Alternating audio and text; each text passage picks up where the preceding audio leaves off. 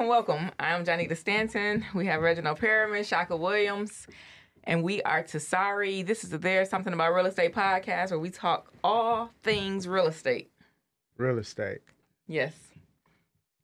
So, what's going on? Everything. I was about to say it, boom. Everything is going on. Like what? That's his slogan. Yeah, everything. Like, what's going on? Everything. Everything. Like what? Everything, every day. I'm going to put that on the shirt. Don't bite my style. I don't even, I shouldn't have said every it. time y'all put something on a shirt, I'm going to go get one made and put Legacy Park on it. I'm just going to buy the .com for it. Yeah. I got some sell it back to you. I got some domains that went up in value. Yeah. So people, when we talk about investing in real estate, you can invest in digital real estate. And I have, I brought a couple .coms that I was going to use and didn't sell. And then they'll be like, this is worth such and such, or check the value. Yeah. And I think they let you, I think GoDaddy actually let you test to see what it would sell for or something like that. Yeah. But yeah. Oh, that's dope. Flipping domain names. Yeah. Yep. All right. Flipping ain't easy. Right. Flipping ain't easy. All right. So, I wanted to ask, it says, what is the benefits of staying in the industry when the market is down? I feel like that goes here. Yeah. It the benefits is you get to recover from any of your losses, but you get to learn the market better. So like if the market is down, if it changed from what you was used to, you get to see a different side of the market and you create a different skill set. So real estate is one of them things where from realtors and investors, and we said before, where if it's good, everybody is in it. Good meaning it's easy, the novice can do it. But when it gets more difficult, then only certain people can withstand the market, right? But then you create a new skill set, and when the market turns back around, you like 10 times better than everybody else because you picked up extra knowledge, right, that other people don't have. Yeah, I mean, that sounds cool. That's kind of like looking at the glass half full versus empty. You know what I mean? Because I would prefer to just stay in a thriving market. Why do I want to go through a dip to learn something? We would prefer that, but yeah. I mean, once you get out, so once you in the market and you like, okay, I'm gonna wait till the market's good again.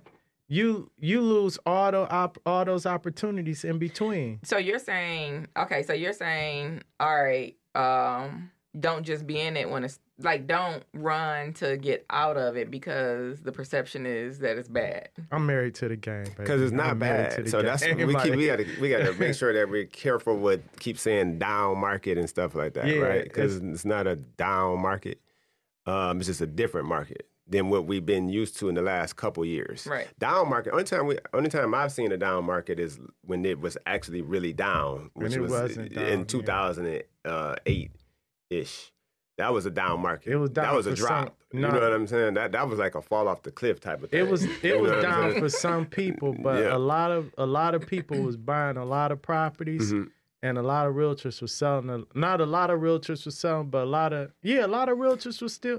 We were selling a whole lot of properties. I don't think that was bad for the majority of people in the world, not just realtors. Everybody. It was homeowners. It was bad. Buyers, sellers. That was a down market. That's the only time I seen anything like that. It was bad for a lot of people, but it was great for other people, and it's always like that.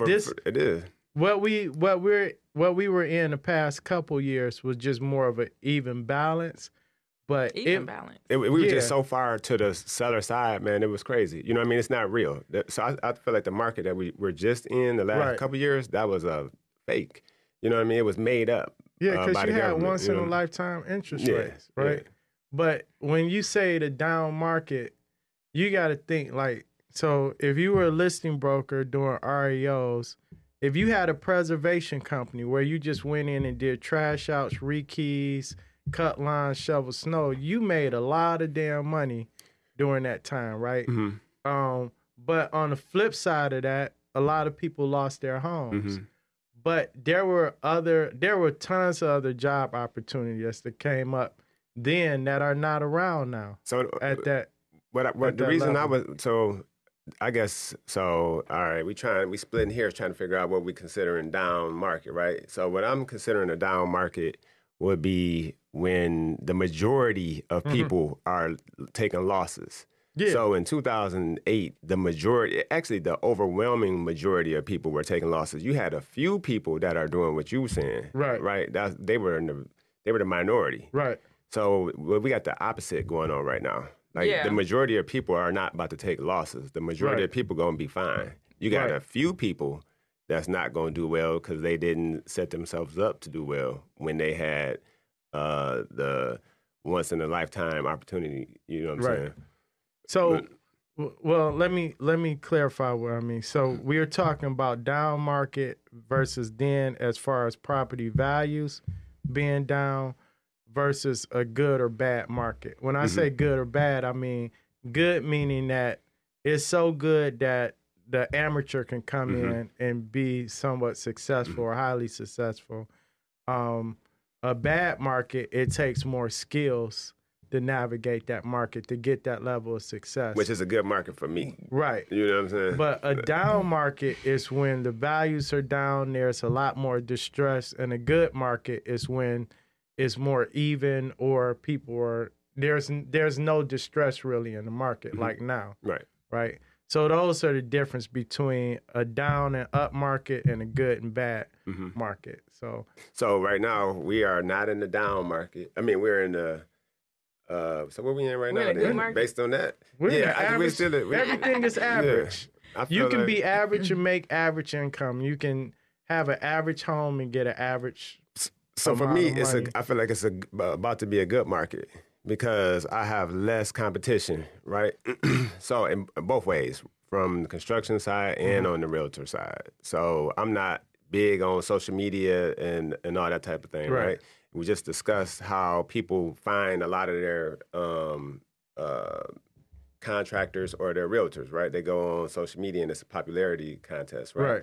And then you got so many people, right? You know what I'm saying? So so let's say we had 100 realtors and 100 contractors, right? And it's thriving. I mean, in the past few years, now we're down to 50 already, right? We're down to 50 realtors, 50 contractors. That's good for me. Right. You know what I mean? Yeah. So I feel like this is going to be that's good for all of us because I feel like this is going to be a good market for us. Right. But back in 2008, it was bad. It didn't matter. You know what I'm saying? Like, you went from 100 to 3. You know what I'm saying? So that's why I'm saying it was bad. This is totally different. Yeah, but when you go back to 2008, if you ask the investors that had money, they were in love with that market. Rich people always are. So we always had that. That's when that's always. And then if you ask the realtors that knew how to find the rich people and was doing business with them, they were in love with that market because they sold a lot more properties. For sure. Right? If you ask the first time buyer that had never owned a home and they just seen the home 2 years ago was 150, now they can get it for 75. They were in love with that market. And they really in love with this market because they selling their house for 250. Right. Right. They already sold it. Right. They still got it. They made a mistake. Right. I think it's really about with who you are in that market at that time. I just feel like if you ask the person that brought their home in 05 and then for $200,000 and in 2009 it was 135, but they just said forget it, I'm gonna stay here, and they in that house right now and they look at their property value now, they like, oh, that wasn't so bad. No, because they selling it for. No, they wasn't. They getting $350 for it. They like. Nah, you're not getting $350. Listen, no, the market is not that much. So in 2005, when we was buying and selling, so the market. If you bought or sold, so I'm gonna go my max there. So like 120, 125. Them houses they may be worth like 150 now, but it took you. That was hard. You had to go through hard years to get to that additional $25,000. What you think? If you pay $125 in 2005 for a 3-bedroom brick ranch in Southfield, so $125 in Southfield in 2005, what is that house worth now? $230. But you didn't pay 125 back then, and I can use. You talking about in 2005? No, you did not pay 125 back then. Mm-mm. You probably paid 200. 200, right? Yeah. All right. And what was your monthly payment? High as hell, because interest rates was high as hell then. They was higher than they are right now. Probably like $1,700. $1,700, right? But then that's your property taxes and insurance. Where was you gonna go rent for $1,700? Probably the same area at that time. Yeah. Right? No, we're not arguing that. So I hear you, right? Yeah. But I'm saying though, I can only use the market I was in. So I was in Pontiac investing, right? Right. In the areas where I was investing, houses was like 125 to 150. Right.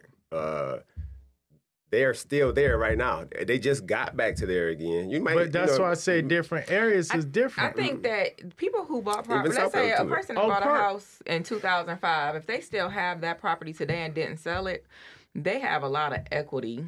Paid down, or did they made? Both. They've paid down the mortgage at this point, and now the value has increased from that time. By a lot? Yeah, it depends on the area. By like what, 10-15%? If you brought in Royal Oak in 2005. Okay, yeah. I'm still thinking about Southfield. Yes. Yeah, Southfield, some parts of Detroit or Ferndale. Places that. But if you brought like in Ferndale, Hazel Park, Royal Oak, Farmington Hills, whatever you pay in 2005, some areas doubled. We're going to look that up. So we got to do some research on this. Yeah, I mean, I brought a property to the table. So a good example was the Woodingham property over in Bagley. It was owned by my mom. She sold that property for $180 something, and I think that was I got to look back at the data, but I believe it was like 06 or 07 or something like that. Before that, no, 2004. That's when it was. And today, that if that person, so that house flipped a few times since then. But if that same person who bought it for the $180, if they still had it, that same house is worth $250 right now. Right. And that's considerable. So every area was different. I'm just saying, looking back at that market, I'm not saying people didn't take an L and people didn't have distress and it was bad. It was bad for majority of the people. But there's people, and we talking about sticking through a market and everything. It was people that just stayed, like people that was paying $1,100-1,200 a month for their payment, and they're like, "Oh, this is too high because all the values went down from $125, now they $40,000. I'm not gonna pay $1,100." But then they'll go out. That was a herd mentality. I feel like that was a big part of some of the recession. But then they'll go out and rent a property for $1,000 a month, and now they look back like, "Dang, my house." I let my house go over there. I remember I owned the house and it went down to So I'm going to give you the alternative. I hear you. Y'all talking about the homeowner, right? But I was an investor. Right. That owned several houses, right? Let's say I got 12 houses I own. Right. And I'm paying, my interest rate is 9%, right? And I may even be on an ARM. Right. So my mortgage was already high as hell and it's going to increase. Yeah, the rents didn't really go up that much then. Right. So in order for me as an investor to stay afloat, what can you do as the investor in that situation? Because you're taking the L on the rent now. Yeah. Right? Because you're taking the negative L cash flow. Negative cash flow, and your negative value equity. went down. Right. You get what I'm saying? So that was a bad market. Like, you know what I mean? I hear what it was a bad market, Yeah. but was it a bad market, or did you just buy the properties bad? No, bad market. Would you buy those properties the same way, and the same way you finance those homes? Yes. Then you would finance them now? I would do it knowing the same what you exact know thing. now, that the market can change like that? Yeah, because that market changed. Like we said, it was a cliff. That's Right. not, you know what I'm saying? There was no balance that happened. But- we just, like, literally was, one thing was happening, and the next day it wasn't more. How much equity was in them homes when you bought them? I can't remember, but Was it more than 20 or 30%? I was doing the bird. I was doing the bird back then. So Right. I was buying it. So I came in. Right. I had a certain amount of cash. Right. Bought 2 or 3 houses. Right. And then fixed them up. Cash out, refi, then went to go buy my next houses. So when you're doing that, you know you're insured. Back then, you can go 90% loan to value. Right. Actually, you can go 100% loan to value, but I was going 90% loan to value. So now it's only probably 10% equity in there because you're using the next money to go buy your next properties. Right. You get what I'm saying? Did you have any free and clear? No, not towards the end. All right. Not towards the end. So the difference is now they only allow you like about 70%. 80% max. So you got 20%. So that's the difference. You got properties now that's free and clear? Yeah. Well, I buy different though. That's why I asked you. Well, what I'm saying, so, but what I'm saying is, because I'm not burned. So, right, but people that's burned is buying the same way. But what I'm saying is, everybody learn a lesson when they go through that adversity, right? Oh, for sure.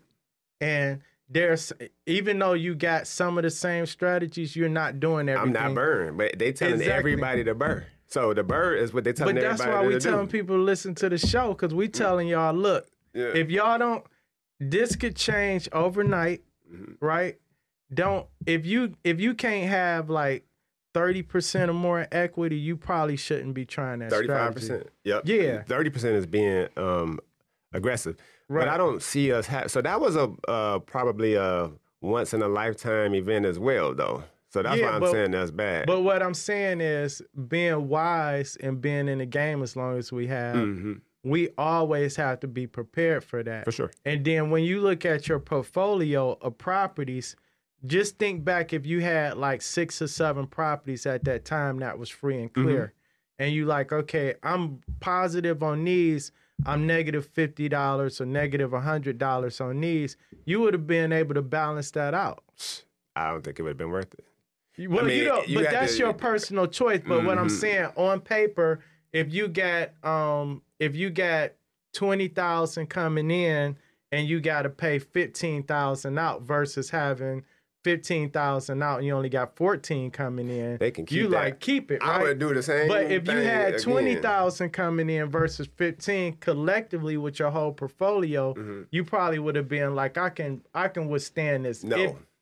I would have done the same exact thing. They can but have that would have been you. But what I'm saying is, knowing what you know now, if you had a certain amount of properties that was free and clear, it would have allowed you the option to do that. The only thing I would have done different is... Would it have allowed you the option to do that? Yes, but I don't think it was a good option, though. Yes, I don't think it was a good option. But the only thing I would have done different is I would have sold all my houses. So, and I could have sold everything and just like broke even. Yeah. And then walked away. But, ego wouldn't let you sell break even. You said what? Your ego wouldn't let you sell and break even. Yeah. I mean, it was pretty much it was like, nah, you know what I mean. This ain't, that's exactly what it was. Yeah. Even though I wasn't really breaking even because I already got the money. Yeah. Right. I went and did the cash out refinance. Right. So it wasn't even breaking even. Yeah. At that time, I felt like the person who was coming to buy the houses was trying to take advantage of me. Right. Which they were. Right? But I should have let them take advantage of me because I would have won in the long run. Yeah, then it wouldn't have been taking advantage of you. Yeah. I mean, that's, So we were talking about flipping ain't easy. Right.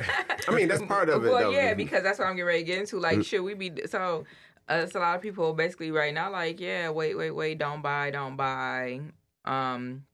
And then they're saying, if everybody is saying don't do something, then what happened to the motto of like, that's when you're supposed to be doing it? Right. Is that the state we're in right now? Yes. Or are we in the way? Oh, okay. Because everybody was jumping into everything from real estate to crypto because they had the fear of missing out on something. It's just like that. The world is built, the world finances is always built on suckers, right? So when you had the gold rush and all the fools gold, when you read those stories, everybody was going out west. They was going broke, getting out there. Everybody was searching for gold, right? And only a small percentage of people made it through. It's just like that with everything we talking about now. Everybody was searching for it. Now they see, oh, it's harder to dig. Oh, I need equipment for this.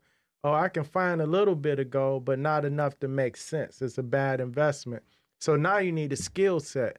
So now it's not, you're not going to find these good deals everywhere. And then if the market does go to the point where you can find extremely cheap properties everywhere, now you got to identify which property is going to give you the best return because you don't want to tie your money up on some garbage, right?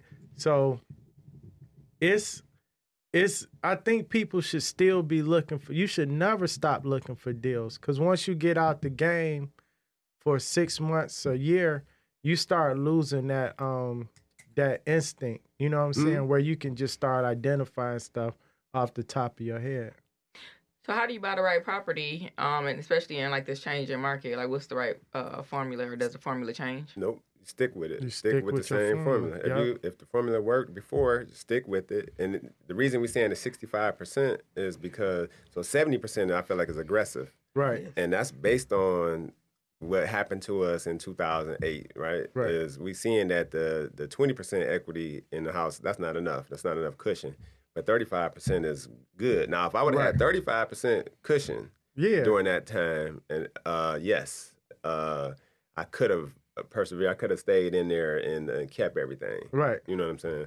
But with the, only having 10 to 20%, yeah. So, just stick with as long as we stick with our program, right, we're gonna make more money because we're gonna have less competition.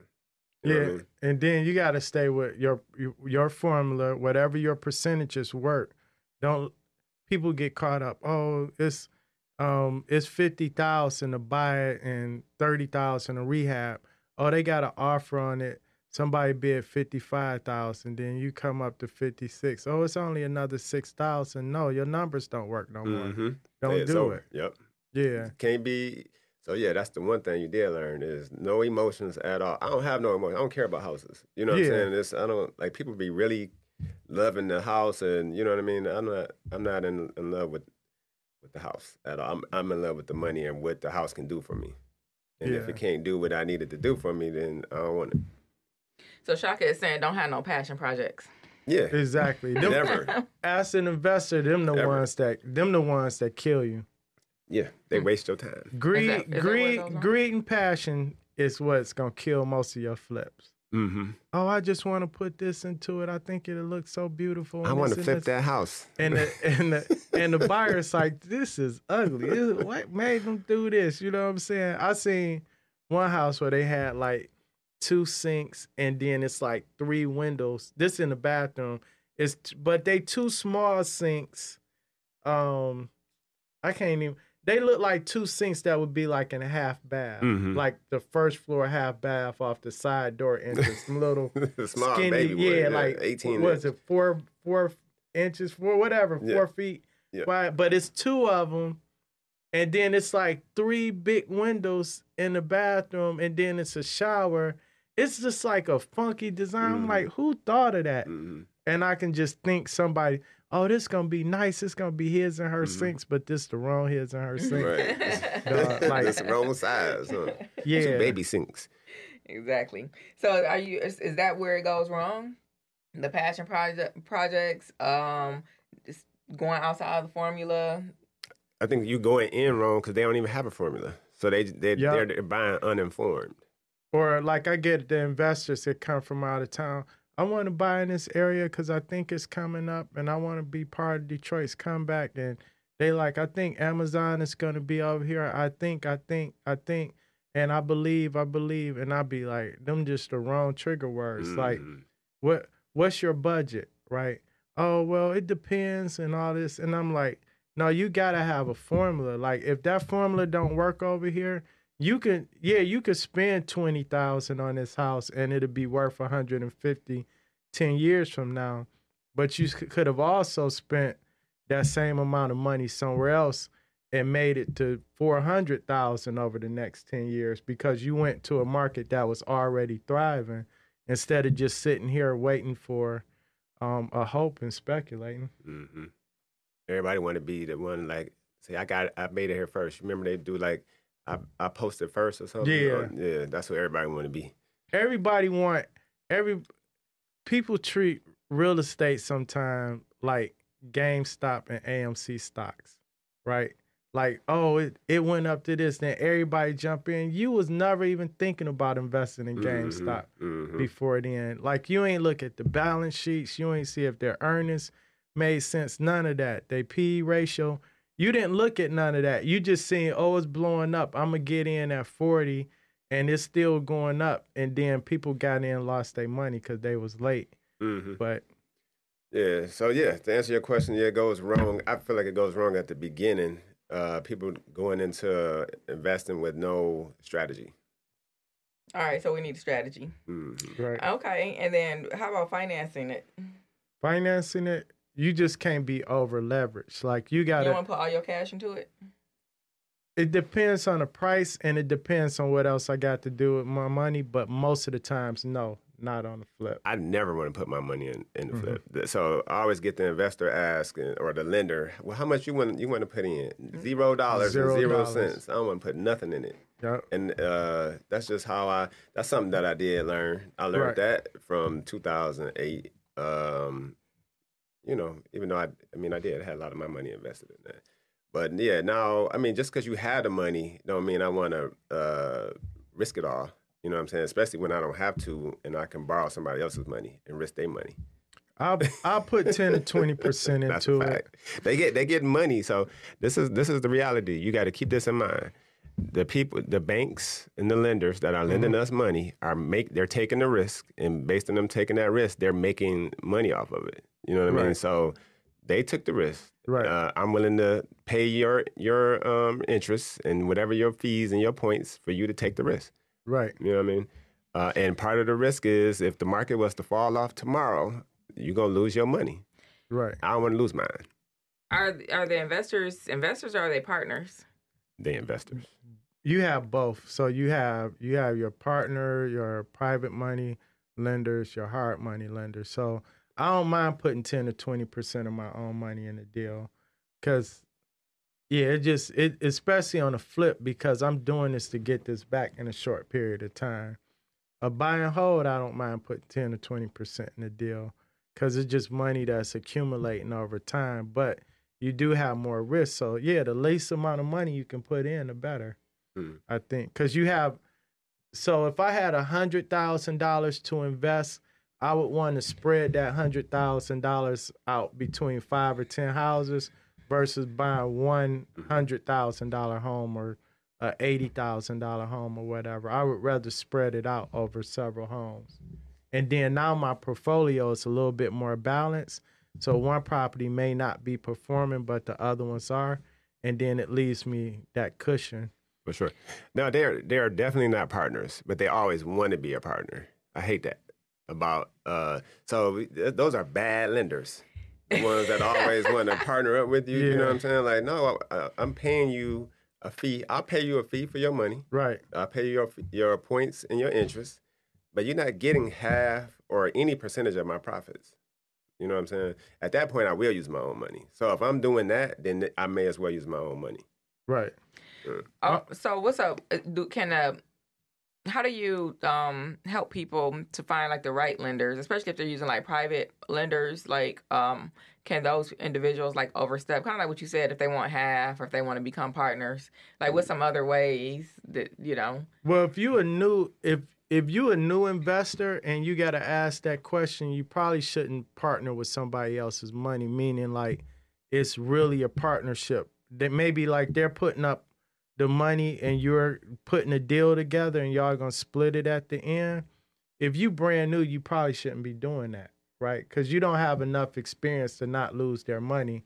But see, the thing with a hard money lender, it somewhat protects you, right? Because for one, they're not gonna loan you money.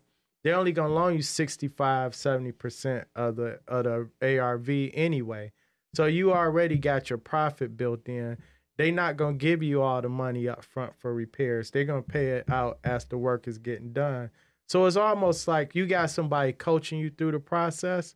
But with a partner, if we come in 50-50, I probably wouldn't do that as a new investor, because unless that partner knows what they're doing, and I went out and found a deal and I'm doing all the legwork, like meeting the contractors and all that stuff. But yeah, I don't think that's a good deal for a lot of people. The moment you hear the investor or the lender say they 50-50 or any percentage of the profits, then I run away from them. I don't even want to talk to you no more. How about when they tell you about how to buy the house or what Well, it depends. So, like what Reggie just was explaining, he's saying if you're a novice coming in, and if you have that person, they're trying to secure their money, right? And if they're walking you through and make sure that their money is secured, and you can still make money off of their money, then if you're new, you can do that. Okay, I mean, there's nothing wrong. What with about that. if you're not new? If you're not new, then we don't have to do that. You know what I mean? I mean, we may not be able to borrow from that lender, but we don't need that. I don't have to listen to them. Yeah, if you want to make your own decisions, you need your own money. If you borrowing people's money, they going to dictate what properties you buy, or they'll say you can buy that property, but we're only going to loan. It may not even be 65, 70%. They may say we're only going to loan 50%. Now you got to come up with the rest. Since you got to come up with the rest, we're going to see how much you really like this project. Mm-hmm. So what if you're willing to come up with the rest and they tell you that you can't? Then they don't want to lend to you. They really don't want to lend to you. Yeah. Is that what you're trying to get to? Basically, they don't know how to tell you no. They don't know how to just say, no, I don't want to lend you the money. You know what I mean? If you get too much pushback from a lender on a property, it's probably not a good investor. Lenders are loaning based on what the numbers are now. I don't care if you was buying in the North End 3 years ago, a 2,500 square foot colonial, and you was buying it for $40,000, most lenders would have told you no. Absolutely. You buy that same house now for $40,000, they'd be rolling over to give you money, right? But the thing is, they were not loaning money back then based on what it could be. They're loaning on what the market is now. So you can't be mad at that because you're using their money. So sometimes you have to invest your money in whatever your projection is of the market. And some lenders are just not gonna. Right. All right. So we figured out where we gonna get our money from. What about contractors? How do we do that? As far as how you find them? Yeah. Like I mean, for real, the reality is I've been looking. So I normally don't pay attention to other people's projects, but I've been getting a lot of calls, and so I've been seeing other people's projects, right? Yep. And I'm like, damn, it's a drastic difference. You know what I mean? In quality, the amount of time it's taking. Contractors is a tough one. It's hard to find good contractors. I'm gonna tell you the best thing to do. If you see other investors, go to like investor groups and ask them who's their contractor. Now you have some investors, if they like doing a lot of jobs, they don't really want to give up their contractors because they like, I don't want to distract them from my stuff.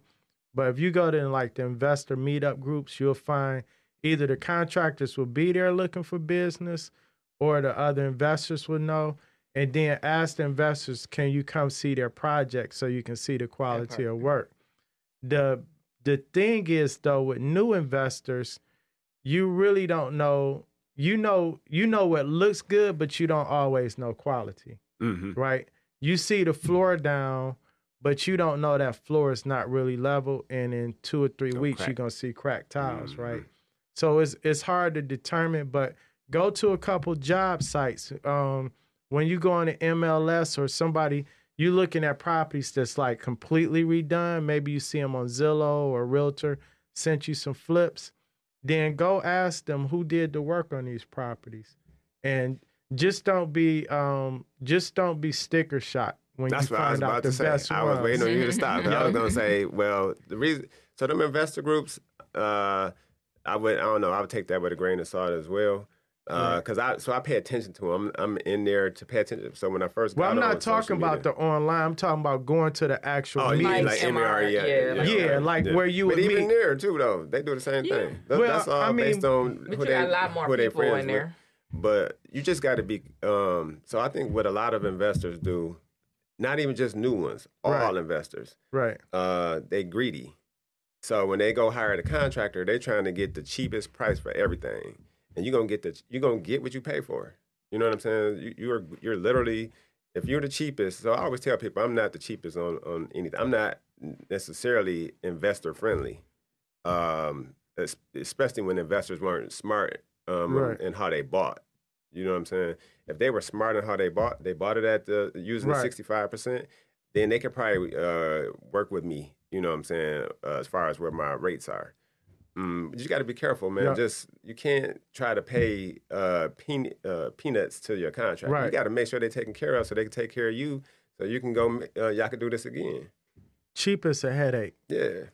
If you buy a suit that has to be like, you go buy a suit and you got it at a huge discount, but everything has to be tailored on it, from the cuffs to the fitting to every single thing. And you only brought it because it was cheap, and then you see another suit that the tailor is actually selling. Now they say, okay, I can just touch it up to your style, but I already got it cut a certain way. It's a huge difference, right? Mm-hmm. So it's you got to navigate through that, and you're gonna take some L's with some contractors, and then if you got like other partners, not meaning partners that's loaning the money, but if you got other investor partners, y'all doing this together and y'all can't agree on who the contractor's going to be, and y'all got different mindsets, that can be a disaster too. So then you be calling Shaka or Mark or somebody to finish it, or, contractors. You go double pay. So I love the investor that comes. I get it all the time. Right. The investor that went and paid somebody else. First, they may have came and asked me for a quote, right? I went out and gave them a quote, which I hate doing. You know what I mean? You don't charge for your quotes? I do. I started, but I don't even want the money. It's not worth the hassle. Like, quoting is the most difficult part of construction. You know what I'm saying? Like, because you can lose your ass. Like, if you quote too high, you're not going to get the job. You quote too low, you're going to lose money. You get what I'm saying? So you got to know what you're doing quoting, and you got to be very detailed, and that takes a lot of time.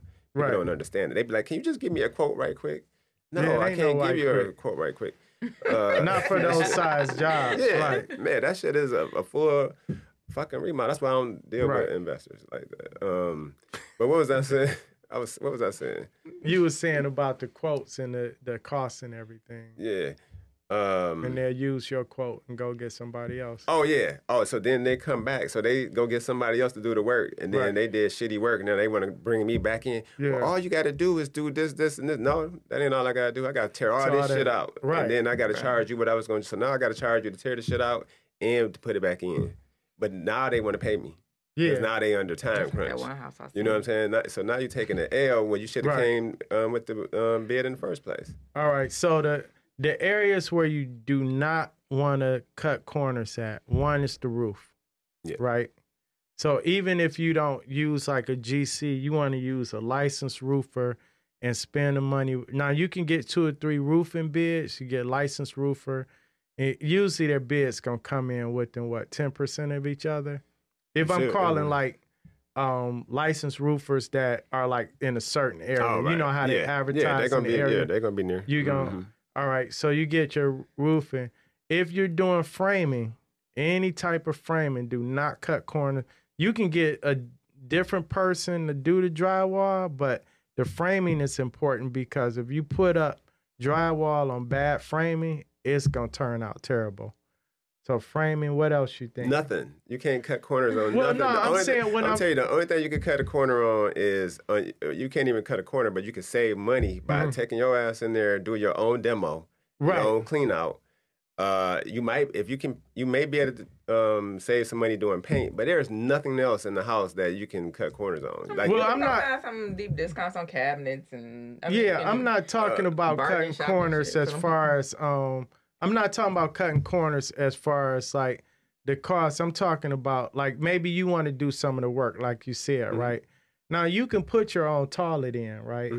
But I would highly, unless you're if you're a professional to that level, you probably wouldn't be hiring a contractor. But things like roofing, don't try to do it yourself.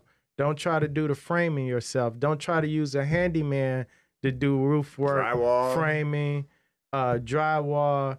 You can use a handyman to put in a toilet. You can use a handyman to put in a sink or replace a sink. So you have your handyman or do-it-yourself stuff, but the stuff I'm talking about that you absolutely want to hire a professional for is the roof, framing, your HVAC, your electrical. Electrical is big because people would be like, oh, I put in a new panel, or I got a guy, he said he can put in a new panel for me, but you got all these double taps, you don't have everything's messed up, right? So it ain't gonna pass inspection. I mean, I don't, even small stuff though, or what you might consider small, like paint, I would say you need a professional for that as well, because you go through hiring professionals for all this other stuff, and then you get down to the paint and you feel like you're going to do it yourself, and now it look like you did it yourself. But people can paint. So painting is one of those things where the difference between a professional, so the difference between a professional and a do-it-yourselfer, and what he talking about is is safety, drastic. Like you can see the difference. Right. I'm saying a professional and a homeowner can paint, and you had the same look. Like I've seen people who paint their own house, and they do just as good as a professional did it, right? But not in the same amount of time. So right, you might be talking about a homeowner. I'm talking about as an investor. Like I don't want to hire somebody for my flip that doesn't, I'm just saying painting is one of those things that somebody, you don't have to be like, you don't have to be like an expert to paint. Now, the experts are going to do it quicker, but you can get away with painting your own house. If you trying to get like creative and you got two colors and all of that, if you're painting and you got like a clean slate of drywall, you don't have to mud and scrape. You don't have to fix any deficiencies in the wall. You can paint yourself, right? Yeah. But if you got plaster and all this other stuff and you didn't do like a complete demo, then you might want to go ahead and hire a professional. I'm telling you, the only thing I think you can, those are the only two areas, is clean out. And you can, clean out, paint, and then clean up the post-construction cleanup. Other than, you can do your yard. What about your peel and stick tile? Like if you just putting tile down in the bathroom, a half bath. It just depends on how good the individual is. You know what I'm saying? Like I guess you could hire a handyman, but it's going to look like a handyman job. Even that's different. You know what I mean? Professionals make your stuff look professional. Right. Yeah. All right. That's a huge difference. All right. I'm stuck. Not literally, but how do you not get stuck in the flip? How do you avoid it? Or how do you get stuck and how do you avoid it? So to explain that to a lot of people is when she say stuck, we meet a lot of investors, they're like halfway in, but they ran out of money, right? Or they're a third of they just ain't finished the project. And then the worst situation to be in is right when you demoed the house. If you ran out of money or your contractor left, that's the absolute worst, because if you bought a house that was somebody was living there, but it just needs updates and everything like that, it's possible at that moment you go in and you clean the house up. At that moment, you can probably still sell that house on a retail market, right, and break even. Sometimes at a profit, depending on what you brought it for. Once you demo that house, you just lost all value at that moment. Right? Because the average investor, unless they actually know the real numbers, they can come in and finish the project, but you lost all your ability to sell it on a retail market. So you need to hurry up and get over that hurdle to where you got the house prep. Maybe you don't have all the toilets in and fixtures in, but you got the drywall up. It's ready to be painted and finished, right? Maybe you don't have all the flooring down, but it's stripped, sanded. You got drywall up, so you need to paint, fixtures, and things of that nature. Mm-hmm. Now you can sell it again, but yeah, getting stuck in those projects is hard because people don't see the value in it no more, and then everybody think you're desperate too. Mm-hmm. Well, you are. So, yeah. They can smell it. Yeah, right. But how do you not get stuck? Well, by going in with a game plan. I think they're getting stuck because they didn't go in with a game plan. They bought it too high. You know, because you didn't have a game plan, you bought it too high. You didn't interview your contractors. You don't have your money set aside. You know what I mean? Right. Just got to be smart when you're investing. You pay the wrong contractor too much up front. You can't win. They ran off. Yeah. And that's a tough one right there. That's why I hate doing full house remodels. Right. For investors. Right. Because that is tough. Because a lot of people that are flipping, you know, they got burnt by doing that. Yep. But I'm not stepping in your house. So this is the crazy thing. Normally, I don't even ask for draws for on stuff. But then now so you know how investors say that they stuck? Right. We get stuck too. Yeah. So I get in there and I'm doing all this work for people and now it's time to get paid. And so they're not paying or they don't have the money to pay. Right. You know what I mean? So now, I used to didn't take draws all the time. Right. You know what I'm saying? I just go in there and do what I had to do. But now, nope. You're going to give me, I got a new thing that I'm doing, 50, 40, 10. 50% now, 50% down. Right. And that's going to buy all your material. Right. Before I even start, you got to give another 40% before I even started. What you're going to have, and a lot of investors don't want to do that because they've been jilted, right? Right. But contractors get jilted the same exact way. You get what I'm saying? And then I know they come back and they say, well, you have a recourse. You could just place a lien on the house. Right. Well, you can just take your ass to court and sue the contractor then. Yeah. You know what I'm saying? So we both have that. So, you know what I mean?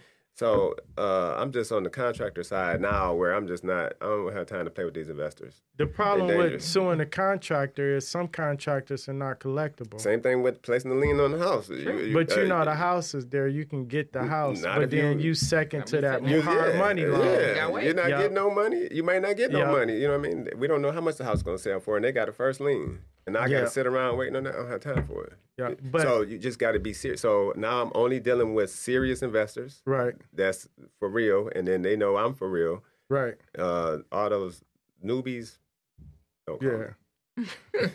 Well, what if they newbies and they invest in their mony right and they have the proper education? If they going to come, if they going to pay you how you want to get paid. Come on then. Yeah. We ain't got nothing to talk about them. I usually pay somewhere between 25 and 30% down because I figure like I'm not. Let's say I'm doing I need a roof, kitchen, all of this.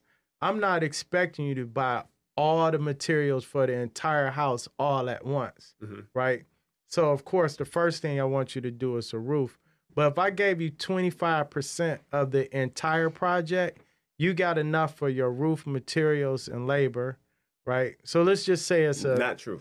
Let's say it's a $50,000 job. Okay. So right? 12.5. And and you doing a roof, and this is a bungalow like Fenton, right, or something like that. You got a $7,000 roof. I gave you 12.5, right, and you finished the roof. You might go in and do some demo or some little small stuff in the house.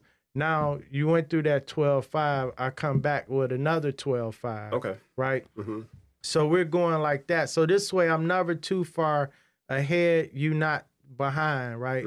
And what I noticed that when I work with contractors like that, sometimes they'll go so far in, by the time I'm ready to give them that 12.5, I end up giving them 25 because they so far ahead of what I paid them because, all right, they brought the materials for the roof, but they went out and got the paint and some other stuff that they needed. They start doing the electrical, and they just rolling. And I come through, and then it's like, okay, instead of 12.5, I give them 20 or 25. That's typical for a good contractor. Right. So a good contractor is going to be exactly what you're saying. Right. The problem is that all the investors aren't like you. Right. You know what I mean? They don't come and pay. They don't see that and then pay. So right. I hear you. Right. But as from the contractor defense, I wouldn't be able to trust a lot of new investors. So part of it is relationships, is what you're saying. All of it, yeah. I mean, but like it is hard to find like a contractor that you can trust. I know, like back when I was first doing flips, I used to spend a lot of time in the store, a lot of time at Home Depot because I gotta go and I'm spending $10,000. Like that's a long ass day in Home Depot buying material. $10,000 to get your project started or whatever it is, giving the contractor look kind of like more so on your payment plan. Like, I'll get, because, you scared somebody might run away. Like, yeah, I'll give you a little bit to get, but you ain't going to run out with my money. You know why? Because that's who y'all using. You're using Pookie and Ray Ray. No, I wasn't using Pookie and Ray Ray back then. Look, hold up. Then why you scared of him running away with your money? It's about accountability. And so when I used to do my projects, I had a time frame. If you tell me that you can get it done in 8 weeks, I'm going to probably in my mental contract put you on about 12 weeks. But you best believe I'm going to be doing all my time checks because I want to make sure we on your 8-week schedule like you said.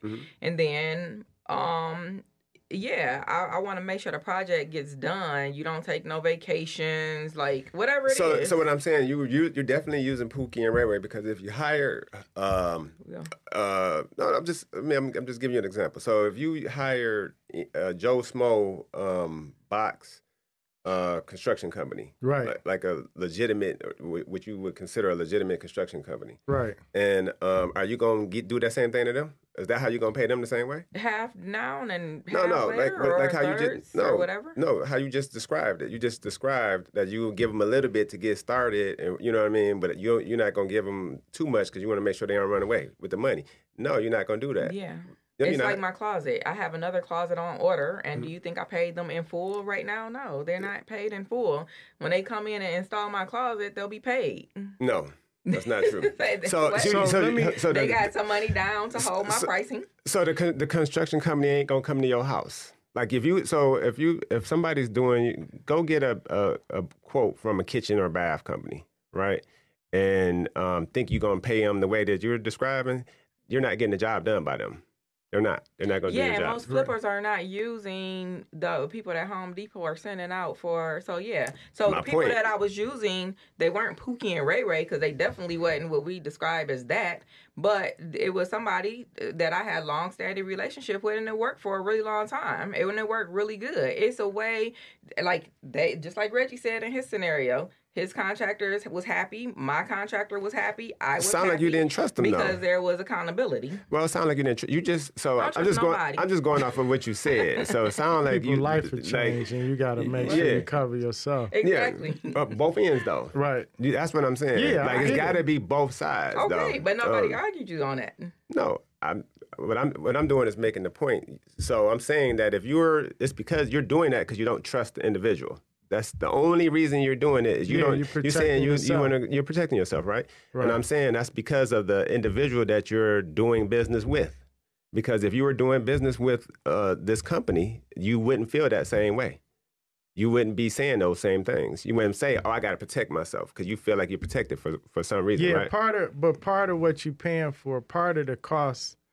I think Marcus said it best. When you hire a good contractor, sometimes you're paying people to not run off with your money. Yeah. Right? Because when you got the big, like the commercial franchise company, typically investors don't call them. They're more suited for homeowners that want to do a kitchen remodel, a bath remodel, and there's a premium for that. But most investors, again, we're trying to get it cheaper. So you're not hiring a big box company. You're hiring a small business contractor, or you hiring a handyman, right? What do you think about, I know some investors, they want to buy the materials and then just pay the contractor for the labor. That used to be me. Yeah, but do you do you let the contractor say, hey, here's the SKU number, pick this up and have it here by this date and then I work? Or do you just go pick out what you want? I don't like doing that because I've had times where I picked out the wrong thing, or the contractor say, well, since you brought this to me, I got to do it like this now. And it ended up being more work and costing me more than just letting the contractor go get the right drywall. Everybody don't know that. You need the right drywall. Hell, you need I brought the cabinet hinges. Man, that was a fucking nightmare. I thought I was just going to replace the hinges that was there, and I got back and they didn't even close. That's another expense that investors don't understand. Going to Home Depot, picking out your material. Right, or Lowe's. We're not going to get Home Depot. Or whoever. Going to wherever you're going to get your material and picking it out is a job, and it costs money. Yeah, you know what I'm saying? So I have a investor that he always wanted. This is one of the ones I'm talking about. That he probably listened to us too, but it don't matter. He know I'm talking about him. He always try to do that, buy the material. No, I'm not doing that. I'm not coming to do your job because I'm not sitting there. I'm not having my guy sit up there waiting on you to do the phone sale. Right. Or if we got to take something back, or if we got to go buy something small. You know what I mean? I don't have time for that.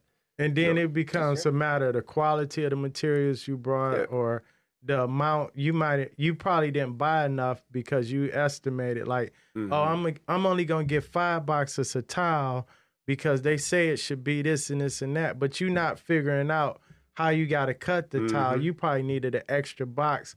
Now the contractor laid all the tile and they short.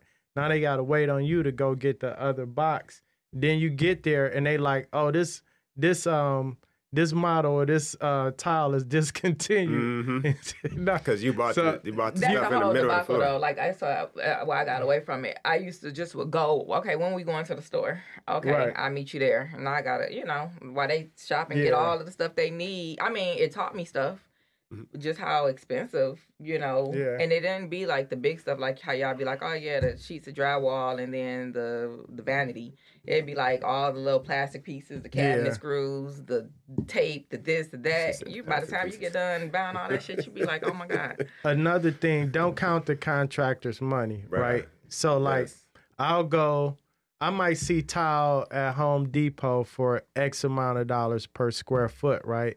The contractor may go to like a supplier type store or contractor only store and get it for $1 or $2 less per square foot than what I'm getting it for. And investors would be like, oh, well, you save money, but you still charge me this. No, I was able to get that discount because I'm able to go to this store. Maybe they got to pay a membership or something to be part of that store. You got to spend. Who knows? Money, you got to buy in bulk to buy from that store, and you got to be licensed. It's a number of reasons they're getting that discount, but a lot of investors would be like, well, they only paid this for that, but they charged me this.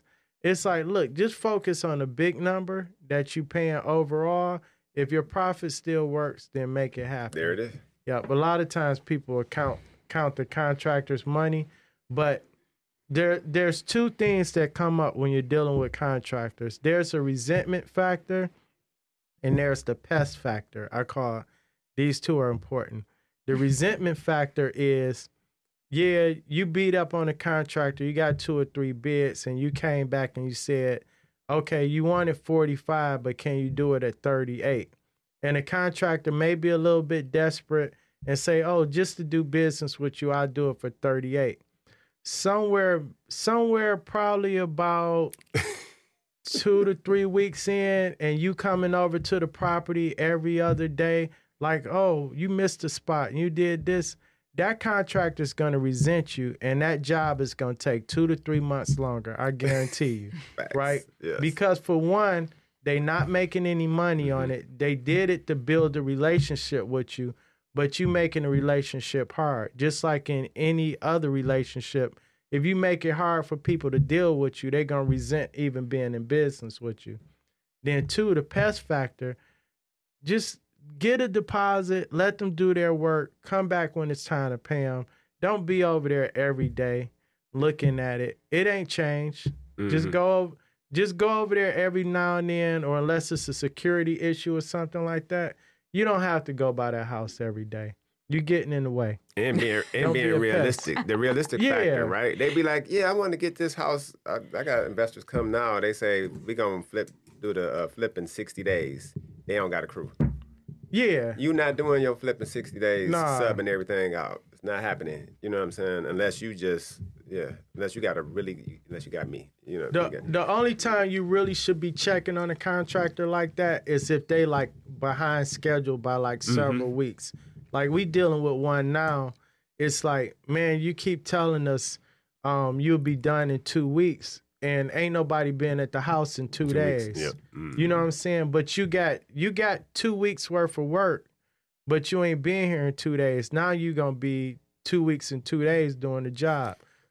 So yeah, sometimes you do have to check up on them. But if they over there working, you see the guy doing the roof, don't start asking about, oh, when y'all gonna start on the kitchen? They doing the roof. You know what I'm saying? Let them do that first. And just be realistic too, because so I'm not gonna be on your job every single day, unless you paying me a hell of a premium. Right. I have other jobs scheduled within your job. As long as I hit my deadlines and my time frames, then leave me alone. Right. But no, you shouldn't. I think John Graham was talking about that. You know what I mean? He's realistic in his expectations of the contractor. Right. Like, no, you know, I might go over there and you may not see the person over there for 2 days. Right. You know what I'm saying? But then you might go over there the next 5 days and they've been there 5 days in a row. Right. You know what I mean? So you just got to have real deadlines. When I first started investing, I knew nothing about construction at all, like zero. Like I knew nothing at all. I didn't start learning about construction until 2013, when actually a little bit before then, like 2010, but 2013 when I started my construction company. But what I used to do is what you just described. I let the professionals be the professional. Right. If the numbers work for me, then I don't care how much money they make. I don't care how much they get in material for. I don't care. You know what I'm saying? If I said 30,000, if they made 25 and they got my stuff done, you know what I mean, and the number worked for me, I was cool with it. Right. You know, get my work done in a timely fashion that fits my formula, then I'm good. Right. That's where people make the mistake at. They're trying to learn your job, which is it's cool, but you just got to do it a certain way. Right. You know what I mean? You can't be in the way. Yeah. So one more thing, though. So what do you think? Should everybody set a deadline with their contractor, and what should be the penalty for not meeting that deadline? Yes, I think deadlines are realistic, as long as they're realistic deadlines. Right. And then y'all got to negotiate whatever the penalty is going to be. Right. So what if the contractor say, I can get this job done in 3 months, and you say, okay, if it goes to 4 months, do you think a discount is fair? I do. I think it's something, it's depending on why. If it's the contractor's fault that it happened, yeah. Right. Sure. Now, I'm in favor of doing this, but when I talk to investors, they think I'm crazy. So let's just say it's a 3-month project. Everybody that bid it told you this was a 3-month project. And would you give an incentive if they finish early? Should I do it? I tried it all the time. That don't work. I used to almost tell somebody, I'd pay you double. You know what I'm saying? Like, bro, you come and do this, I'm gonna give you double. They still not gonna get it done in the time. Right? Yeah, I've given some contractors. I said, if you can finish this a month early, I'll give you, because a month early means one less payment I gotta make. So whatever I'm saving, I'm willing to fork over to the contractor. How often has that worked for you? So you said you've done it? I've only had it happen twice. Where they actually did it? Yeah, and they was in there. And it was just fortunate. Like, I was the only job they had of that size. All the other stuff they was doing was like small jobs. Yep. But it don't work. But either way, it's still an incentive in case they're in a position where they can run through it. I'm going to tell you the issue I run into with that. So I'll give them that. Right. And then they'll come back in that time frame. It's not 100% done. And what they say, where my bonus at? Yeah. Bruh. You still not done. You still got to do it. Yeah, but that's just, that's just little this. stuff. Yeah, you know what I'm saying? You got to make it clear. Like, now they mad. Now they resent you. The crazy thing is, the contractors are a little bit different in the head. They creative. They artists. Yeah. You know what I'm saying? So they think different. Right. But no, that's serious. They got a different thought process. But so that's another reason why I stopped doing it, because every single time I give that incentive, they still, even when they don't hit the mark, they still come back like, "Where's my bonus?" And then you be like, "Bro, you didn't earn the bonus." Now they mad at you. Right. You know, they think you like done means you don't have to come back over here. Yeah. No, I need that whole punch list done. Yeah. Exactly. All right, guys, that is a wrap